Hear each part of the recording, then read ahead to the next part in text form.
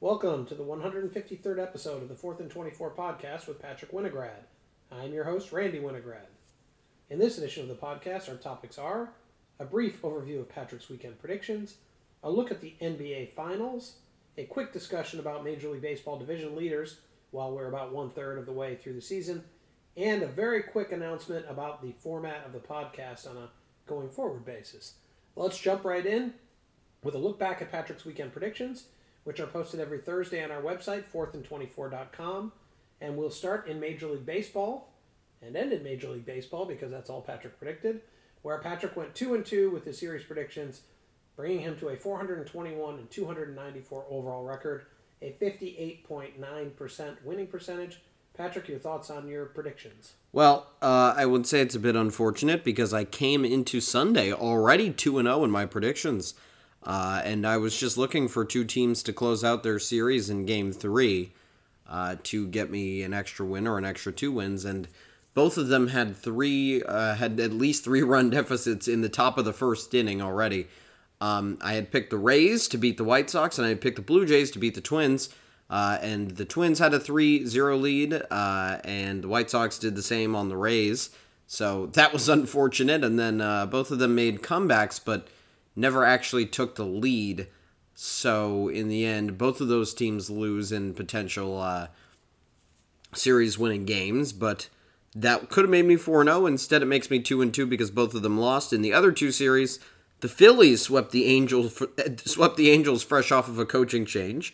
And the Yankees swept the Tigers because, well, the Tigers aren't that great. But I'm sorry to say I did not have other series to predict this weekend. I figured, I guess I'll just pretend the Tigers are good, or at least go back to preseason expectations for a second. They had played well heading into the series. They'd actually taken 4 or 5 before from Minnesota, which is part of the reason why I was like, hey, I can slide them in as a decent team. And I also picked against Minnesota because of how poorly they had played against really a bad team, while the Blue Jays were playing really well against good teams. And then all of a sudden, I was thinking about maybe saying, well, their win streak's going to come to a close at some point, and then right after that, teams typically lose a few of the next few games after their streaks come to an end. But I didn't expect it to be bad enough for them to lose 2 out of 3 against the Twins this weekend at home. I thought it would be maybe more of a long-term issue in the future. But in the end, I still ended up picking it right. I picked that one wrong regardless. But I did pick that Phillies sweep correctly, and I picked that Yankees sweep correctly. My thought process was just that the Phillies would, the Angels, we'll talk about it later actually, so I won't say too much, but the Angels have been playing incredibly bad recently, and I stuck with the theme of, well, if I'm picking a team on an 8-game winning streak to keep winning, I should probably pick the team on an 8-game losing streak to keep losing. It went half and half, so that's okay, but the Angels were cold, and I picked them to lose. The Phillies had lost 5 in a row, but then won the end of their series against the Giants before firing Joe Girardi the next day. So I guess they had some momentum, and I actually picked it before I knew about the managing change, but I still thought they had enough talent, and the Angels had been playing so bad recently that I thought it was still the right pick to make, so I made that pick. That pick ended up being right. And on the other end of things, well, I was able to pick the Yankees because, well, I knew they were going to beat the Tigers. That one I don't even have to give an explanation for. I think we all knew that. And then the White Sox just haven't been good enough recently to trust them against teams as good as the Rays. So I picked the Rays to win that series, not trusting the White Sox and thinking I can at least. I think the White Sox are a more talented team than the Rays, but in terms of how much I can trust the team, I'm going to go ahead and say I trust the Rays more to win big series against good teams than I do the White Sox. So that's why I ended up picking the way I did. And overall, I'm okay with the week, but I'd rather be a lot better than that.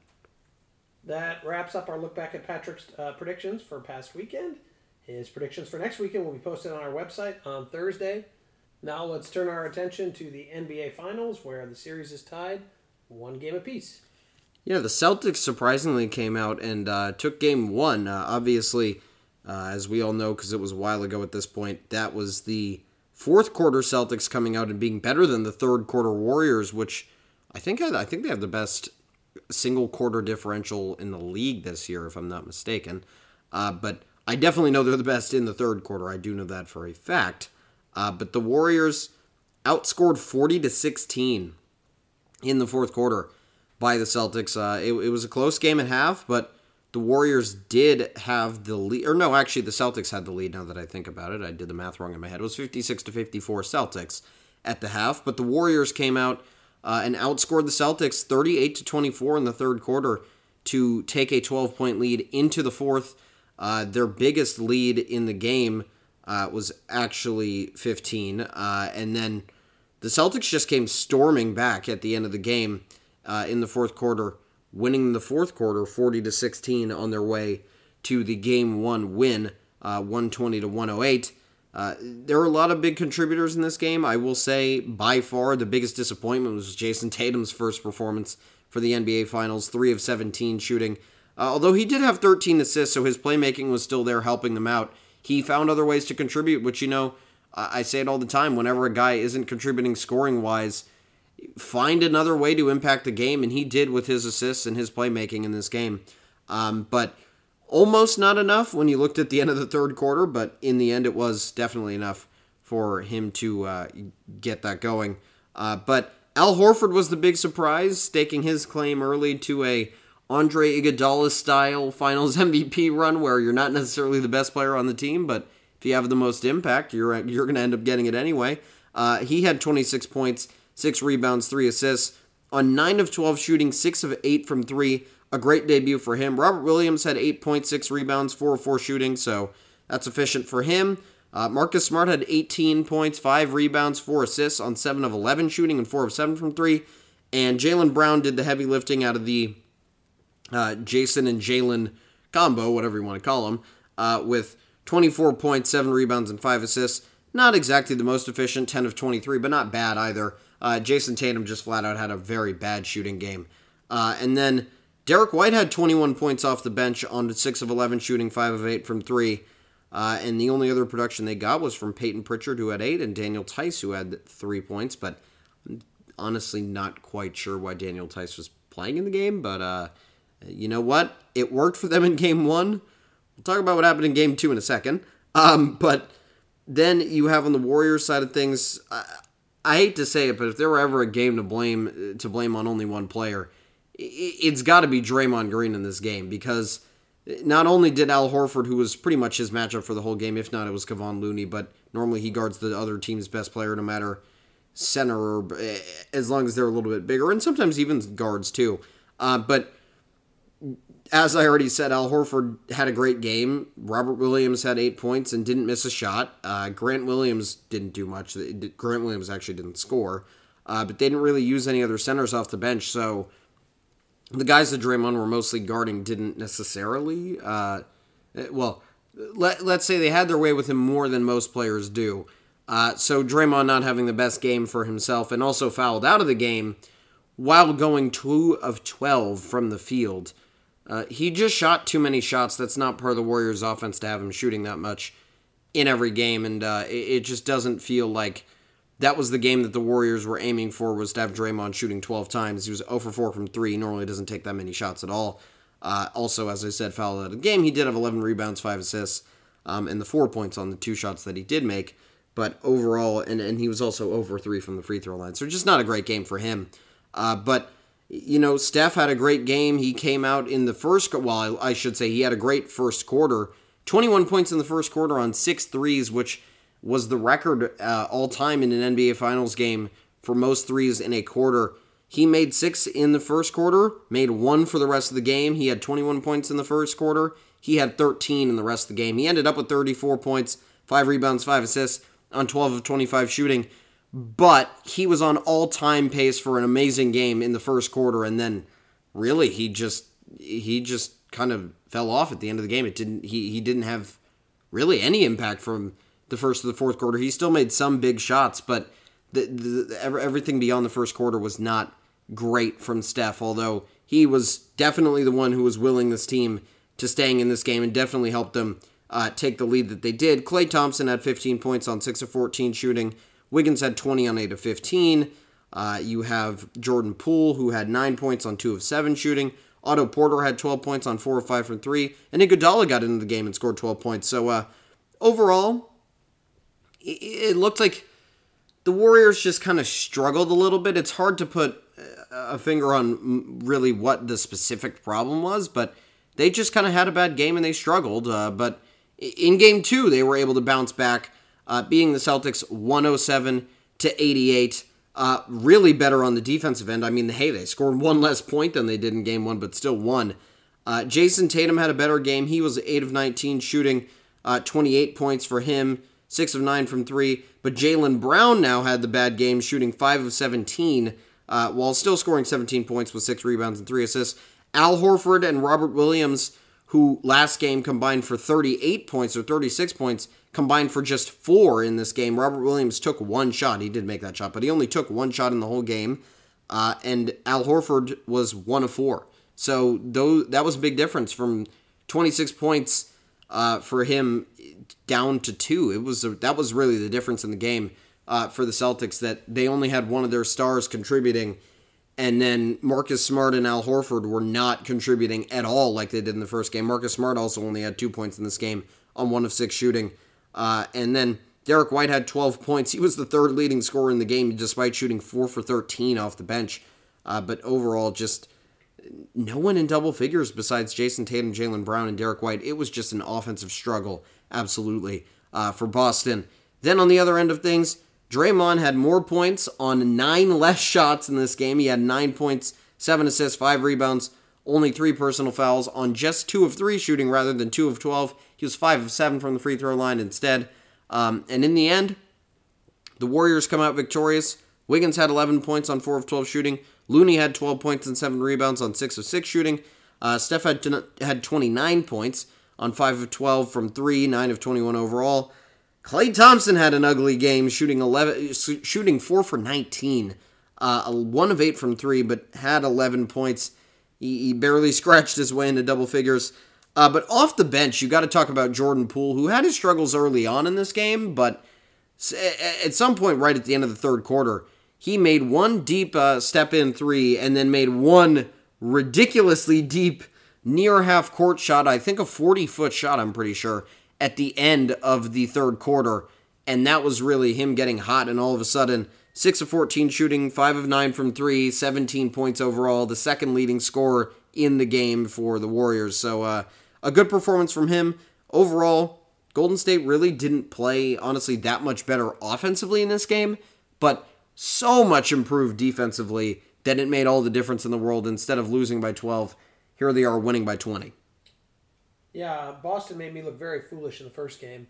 When we talked about our series prediction, I talked about how I thought Golden State don't throw me in. Take them. Celtics don't know how to close out a game, and Golden State knows how to win a game. And here we have Boston Golden State not closing out Boston at home in that fourth quarter. So I looked a little foolish after game 1. Well, the Celtics though have won in every manner you can win. In the playoffs so far, I will say. I mean, they've won by blowing the game, but not fully blowing the game, especially in Game 7 against the Heat as being the prime example of that. They've had the lead and just kept it pretty easily. They've had the leads and they've been able to, they've had leads and they've been able to just keep them easily. They've had leads that they've kept not so easily, but still kept them. And then they've been down and they've come back to win those games. And this was one of those where they have the experience coming back from deficits in these playoffs. And here they are again coming back from the deficit. But you definitely were wrong about the closeout point, that's for sure. And I do think that I said this series would be close. I leaned towards saying 7, but I still said Warriors in 6.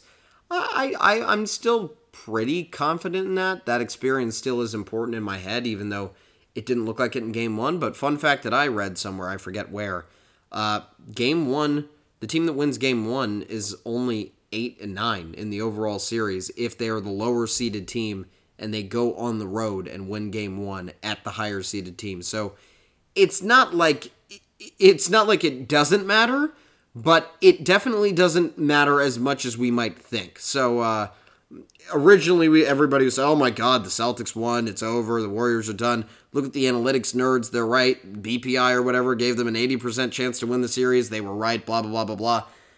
Everybody had to hold their horses a little bit. Here we are at a 1-1 series, and now you don't hear any of that anymore because it's the Golden State Warriors. And they still have a chance to win the series. Yeah, good news is it looks like we're going to have a competitive series Yep. where a lot of people thought we weren't. So Yep. let's focus on the positive. Okay, well, that wraps up our look at the NBA Finals for this week.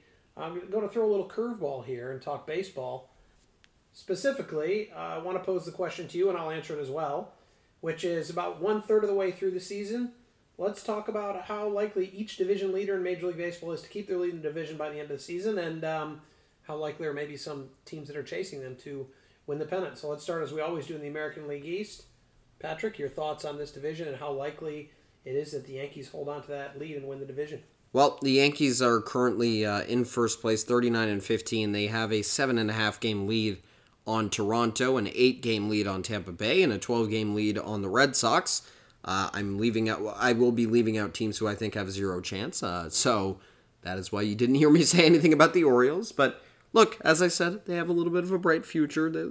We'll see them in 1 or 2 years, maybe being at least in wild card contention. But for now, they're not really a major player. So I'll say the Yankees have a 65% chance of winning this division. I just have to say that, they, at this point, they have a record that's on pace to be as good as the 2001 Mariners, but with 116 wins, because they're the best team. Well, they've had the best start through 54 games, which is 1/3 of the way through the season exactly, since those Mariners. But at the same time, I don't think that... I think the Yankees haven't gone through their normal health issues yet, and they really haven't gone through not even just their normal, where it's a lot of injuries for them that they keep having, and they're kind of unlucky.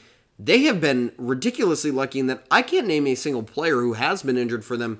Mostly they've had guys come back from major injuries and keep pitching. I guess the only one I can think of is Zach Britton, and maybe I feel like I haven't seen Chad Green in a while despite watching the Yankees, but I can't say whether he's injured or not because I don't actually know.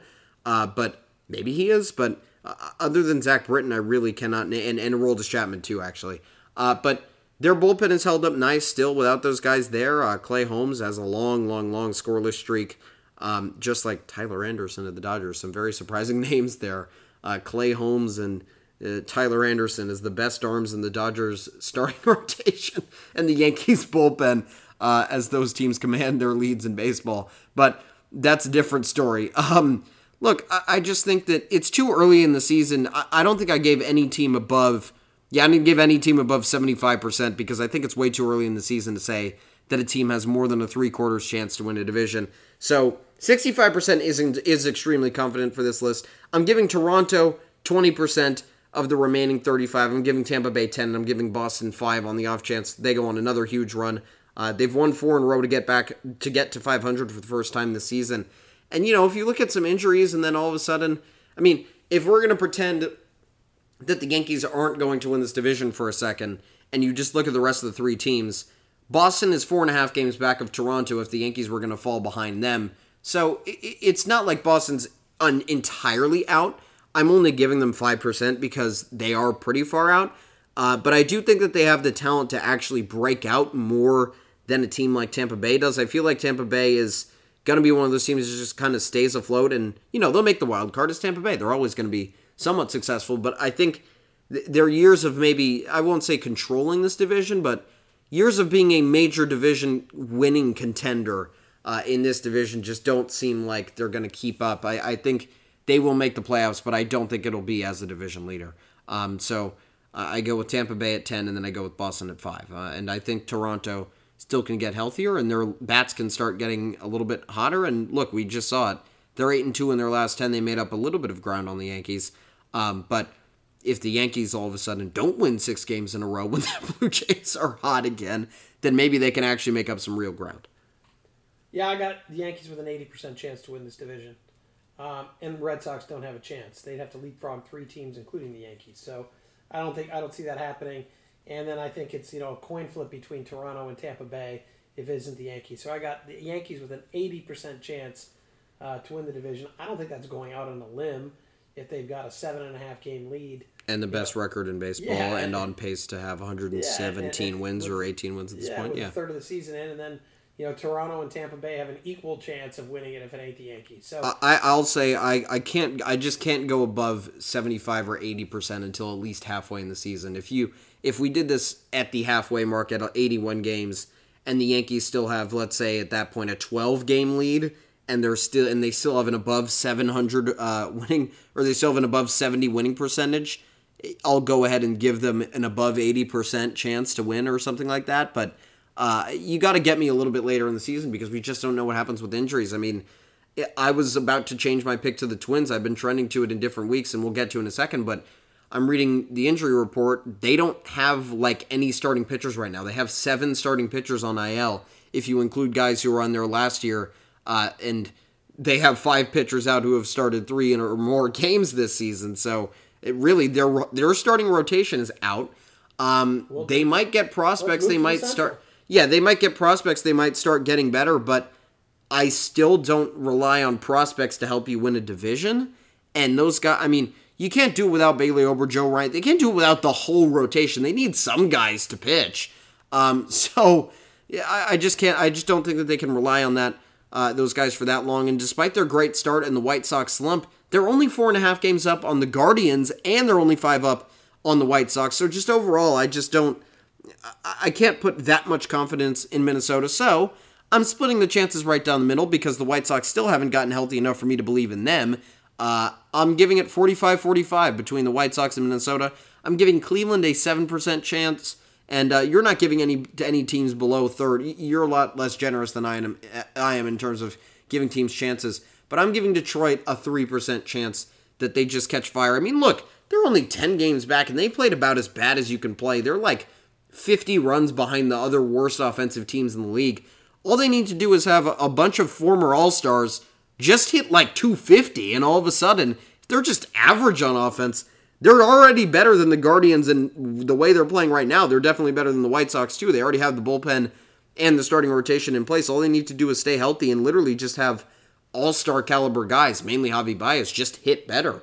So I'm still giving them that little tiny 3% chance that all those things happen and the Twins have continued to have this bad luck. But by the way, the Twins with prospects up and everything have been doing just fine.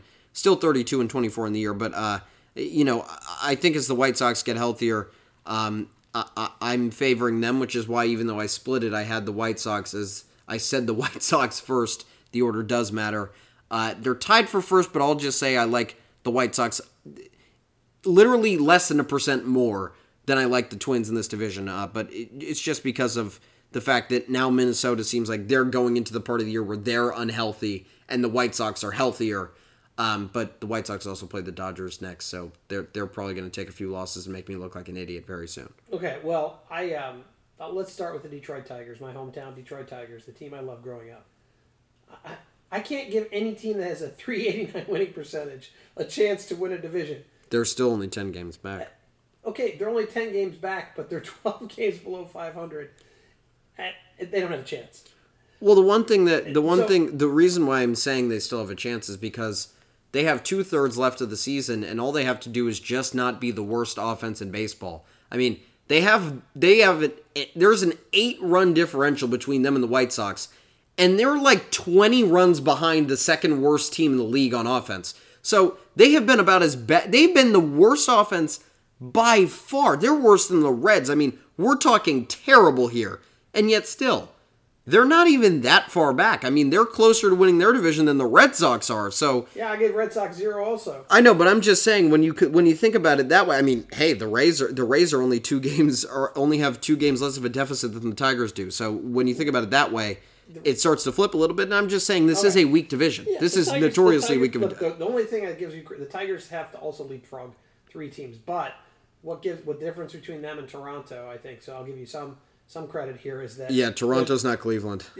Yeah, and Tampa Bay's honestly, if Minnesota isn't New York. But not even that. I would say I would take all the 3 teams ahead. I would take all the top 3 teams in the AL East over any team in the AL Central right now. So the Tigers, if you look at it as you think the White Sox are the best team, and the Tigers are only 5 games behind them, I can see it that way. Yep. And So clearly you think the White Sox are the biggest chance, at least a shade bigger than Minnesota. I agree with you. I have the White Sox at 50%. I have Minnesota at 40%, and I have Cleveland at 10%. So, look, you and I both have Cleveland and Detroit at a combined 10%. Frankly, I just couldn't fathom giving the Tigers a chance at a 389 record, especially when I look at some of the other teams that I didn't give a chance, like the Red Sox, who are at 500. Some other predictions we'll get to later, but I think you and I are basically seeing this the same way. Chicago a shade better than Minnesota, with Cleveland and Detroit a combined 10%. I could give Cleveland 9 and Detroit 1 maybe, and I get it. Detroit's closer to Chicago than some of these other teams are to the first place team. So I can see where you're coming from. I just couldn't do it. So, and as you'll see, my picks, I'm including a lot fewer teams, and I'm giving the winners a much greater chance. I'm probably spitting out the numbers more like a computer would, and you're spitting them out as a very opinionated, like, debate show type of an opinion. Exactly. And so speaking of narrowing the field and giving the first place team a much higher chance than you, let's move to the West of the American League. Well, yeah, I don't even believe what I'm seeing, but I gave Houston a 75% chance. I gave the Angels a 20% chance. I gave Seattle 5%. You asked me this 2 weeks ago before the Angels lose 11 games in a row. I'm still probably giving Houston at least a 60% chance, but I might make the 60, 35, and 5 still. The Rangers are ahead of the Mariners, by the way. I should add that. But the Mariners definitely have more talent, and they're injured. They're waiting for guys to get hot, and they still do have the potential. You've seen flashes from it in certain series. They took 2 or 3 from the Phillies and straight up outscored the Phillies, who were very strong on offense, as we know, right before the Phillies went and took 3 or 4 from the Dodgers at Dodger Stadium. So they have had flashes where they've looked good against teams playing well or good teams in general, but they just have not been able to sustain it, which is why I'm giving them a 5% chance, because they haven't sustained it. That's why they're not getting that much of a chance, and that's why they're 11 games back. But overall, the Astros are running away with this division right now. They're 8.5 games ahead of the Angels. By the way, you're giving the Angels a chance despite, I'll spoil that one. You're not going 100-0 already, but the Angels have an 8.5 game deficit from the Astros, even though they're only in second place. So their deficit's pretty large too. But also that also surprises me. Well, we'll go back. I'll let you say your chances, and I'll say why it surprises me. But Houston 75, LA 20%. Really, that's just the combination of Houston getting more injured, and all of a sudden, instead of having 5 ERA Reed Detmers, we have no-hitter Reed Detmers most of the time instead. And pretty much everything for the Angels like that. I think even Mike Trout was in a large slump. I don't think he got a hit in Philadelphia in the series over the weekend. So, I'm banking on them not being that bad, but they probably might. I mean, it's possible. This is just the Angels' curse as normal. Yeah, I give Houston a 98% chance to win this division.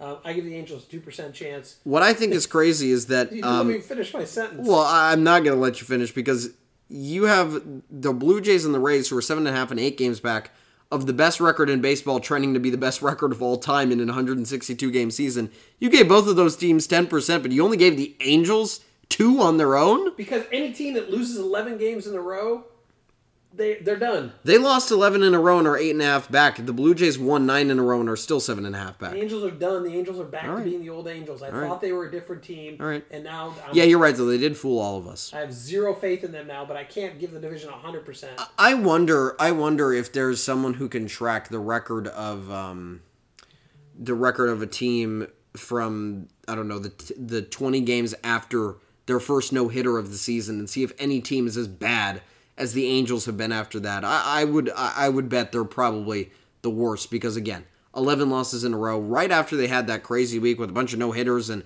their first, I think they came back from a 4-run deficit for the first time in years and whatnot, and then all of a sudden now they just forgot how to play baseball because they went to the East Coast or something. Although they also played Toronto at home, and they still didn't know how to play baseball back then, so I don't know what's going on. But it's more of a disappointment thing right here. It's a recency bias. I'm skewed by their debacle of late. All right, let's move over to the National League and start in the East. Well, I'm giving I'm giving Philadelphia and Miami 2.5% each, because I have tended to give the 5% overflow to the third and fourth place team, so I'll just do that already. And then as we go to the top of the division, the Mets 37-19 after a 2-2 split with the Dodgers.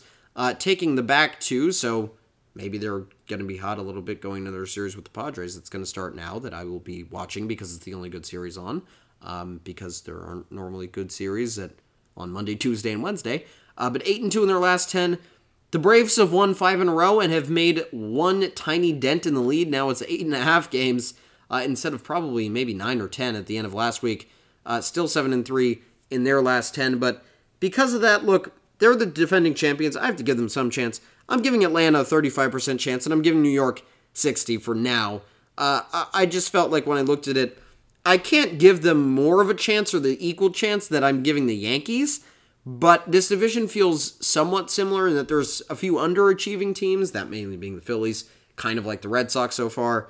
And then there's the one dominant team at the top that just so happens to be from New York in both divisions. And then you got a defending champion in Atlanta, and then one of the preseason favorites in Toronto in the AL East. So there's some parallels there.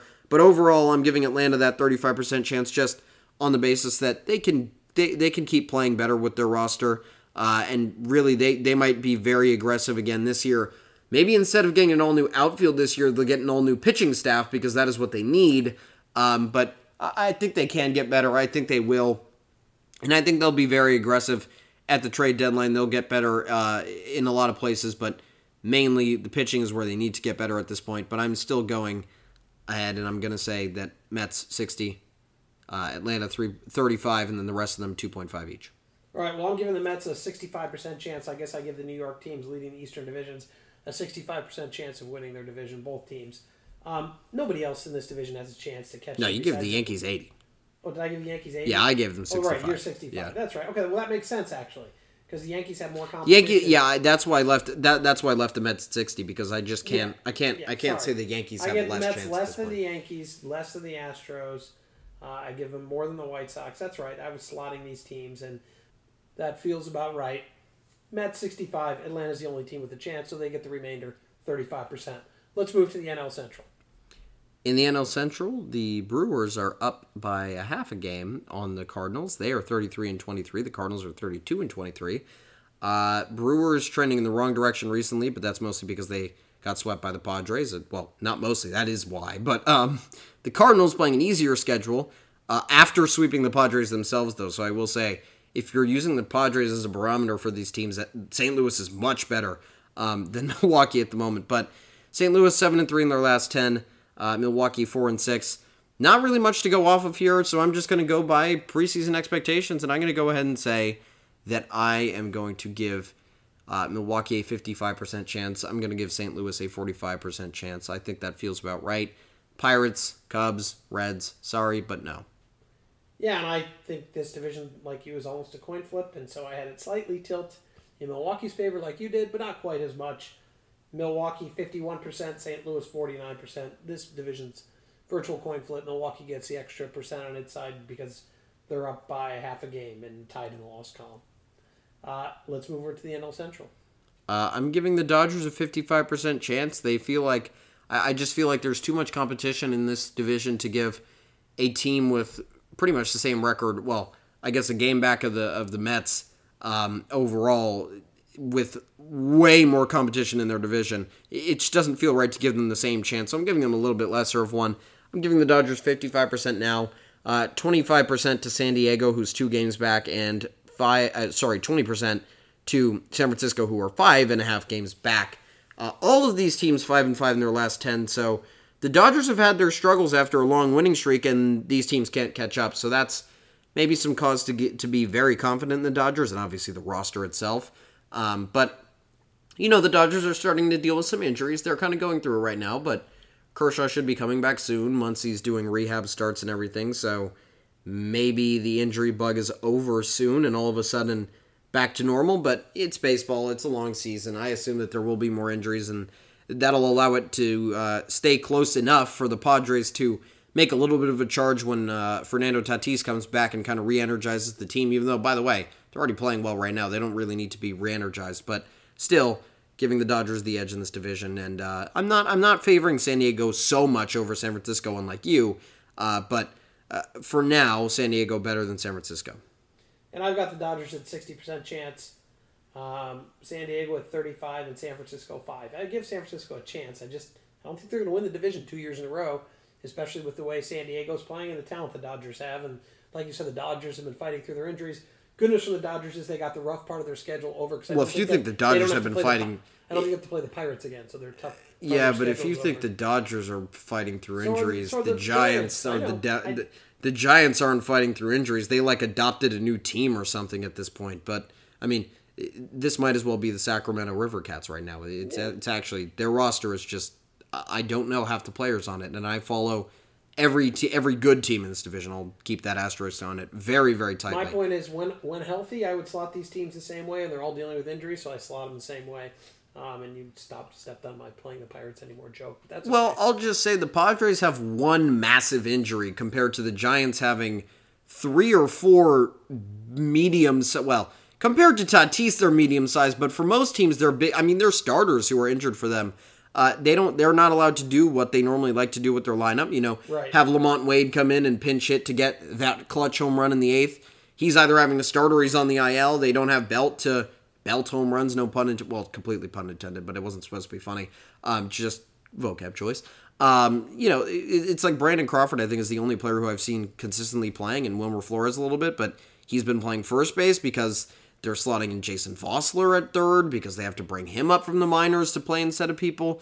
They traded away Mauricio Dubon to have a catcher for 5 days or something. So they've been dealing with a lot of stuff, and they just don't look the same. The only thing that does look the same is their pitching staff still looks as good as it did last year, maybe even better with Carlos Rodon as the ace instead of Kevin Gausman. But I'll let other people make that decision. Okay, well, that wraps up our little special look at Major League Baseball at the 1/3 mark of the season. Let's turn our attention. Our last topic on this podcast is actually about the podcast. Patrick has an announcement regarding a format change to the podcast. I don't know if I would exactly call it a format change. It's really a schedule change, but we'll be doing the podcast regularly 1 time a week from now on Mondays because, well, I mean, unless you want to hear us talk about the MLB twice a week, there's not really much to talk about anymore. I mean, by the time it's, I think June 13th or something, or June 15th, the finals will be over, and maybe we'll sprinkle in some season previews of the NFL and of college football along the lines, or along the way there, but for the rest of the summer, there's just baseball on. In past years, we've had the Olympics, we've had the NBA Finals pushed back about a month, we had the bubble, we had MLB being pushed back, we had the NHL being late, although we didn't even talk about it, but every event was off calendar, and it actually kind of changed the sports calendar. The MLB is normally not on at the same time as it's on for the playoffs are basically, the NBA playoffs, I should say, are basically on at the beginning of the MLB season. And then last year it was kind of, the MLB season was just starting as the NBA season was only about halfway through. So everything lasted a little bit longer, and pretty much once the finals ended, it was maybe 1 or 2 podcasts of Olympic and MLB talk, and then heading into the playoffs too, so we also had more to talk about there. And then after that, it was just back to the NCAA, back to college football, and then back to the NFL. So there was a little bit of a nicer turnaround last summer, but this year, not going to happen. I mean, the NFL starts in September. College football starts August 27th, I think, and then, so there's going to be 80 or so days from now until then, and it's just mid-season baseball, so I just don't think that we have the there's not content out there for us to talk about for 25 plus minutes twice a week. So for now, we'll just be doing the one podcast on Monday, where that will just be MLB. So no podcast on Friday. It'll just be the MLB and the NBA Finals next Monday. I'm going into your outro a little bit, but and I will say we might do spot episodes in the middle of the week here and there, or even on Fridays that are previews of an entire sport. We might do college football previews or something like that, different little features here and there, but nothing consistent.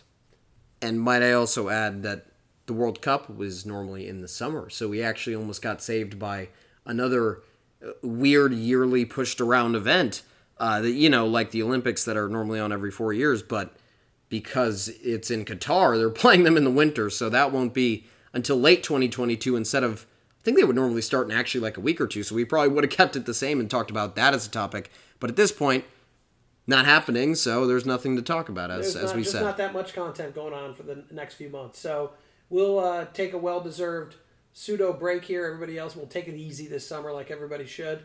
And on that note, that wraps this edition of the 4th and 24 podcast. As we just talked about, please be sure to check out our next podcast, which will be on Monday, June 13th, where we will discuss Patrick's predictions for next weekend's games and have our weekly deep dive into Major League Baseball, also talk about the NBA Finals.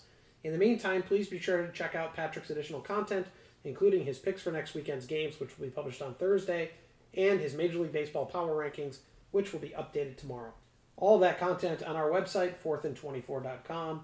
That's the number 4, THAND, the number 24.com. Thank you for listening.